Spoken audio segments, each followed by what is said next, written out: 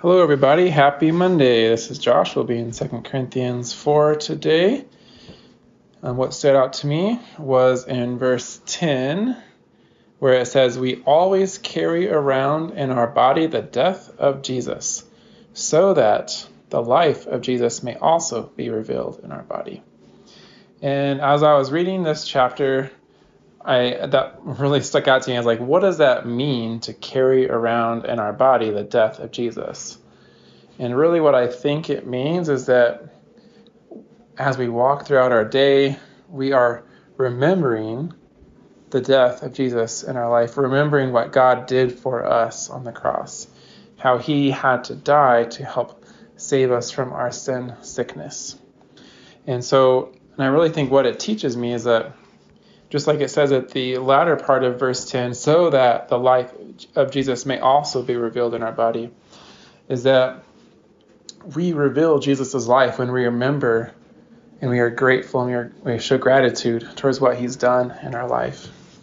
Because if you think about it, it's pretty impossible to be prideful when we're constantly remembering that God had to die for us. It'd be pretty hard to be prideful when you're thinking about that. And the opposite, reaction is showing gratitude. It's just like with my kids, we're really big in showing thankfulness and gratitude, or at least trying to teach them that. So at night, I notice a huge difference once we take a moment when I have them tell me what they're thankful for today. So today I want us to take a moment and just remember what Jesus has done for us, and remember what he's doing for us right now, and just be aware and looking what Jesus is doing for us. I think that's embodying the spirit of carrying around the body of the death of Jesus in our life, just remembering what he's done for us, so that gratitude can cause us to look more like Jesus.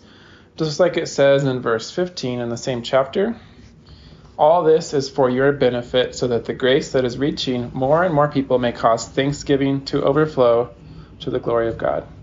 So let's pray. Dear God, thank you so much for dying on the cross, for saving us, for redeeming us, for also caring about our life right now and just all parts of our life, and just working in our life and working in our relationships to make them new, working to make International District new, Father.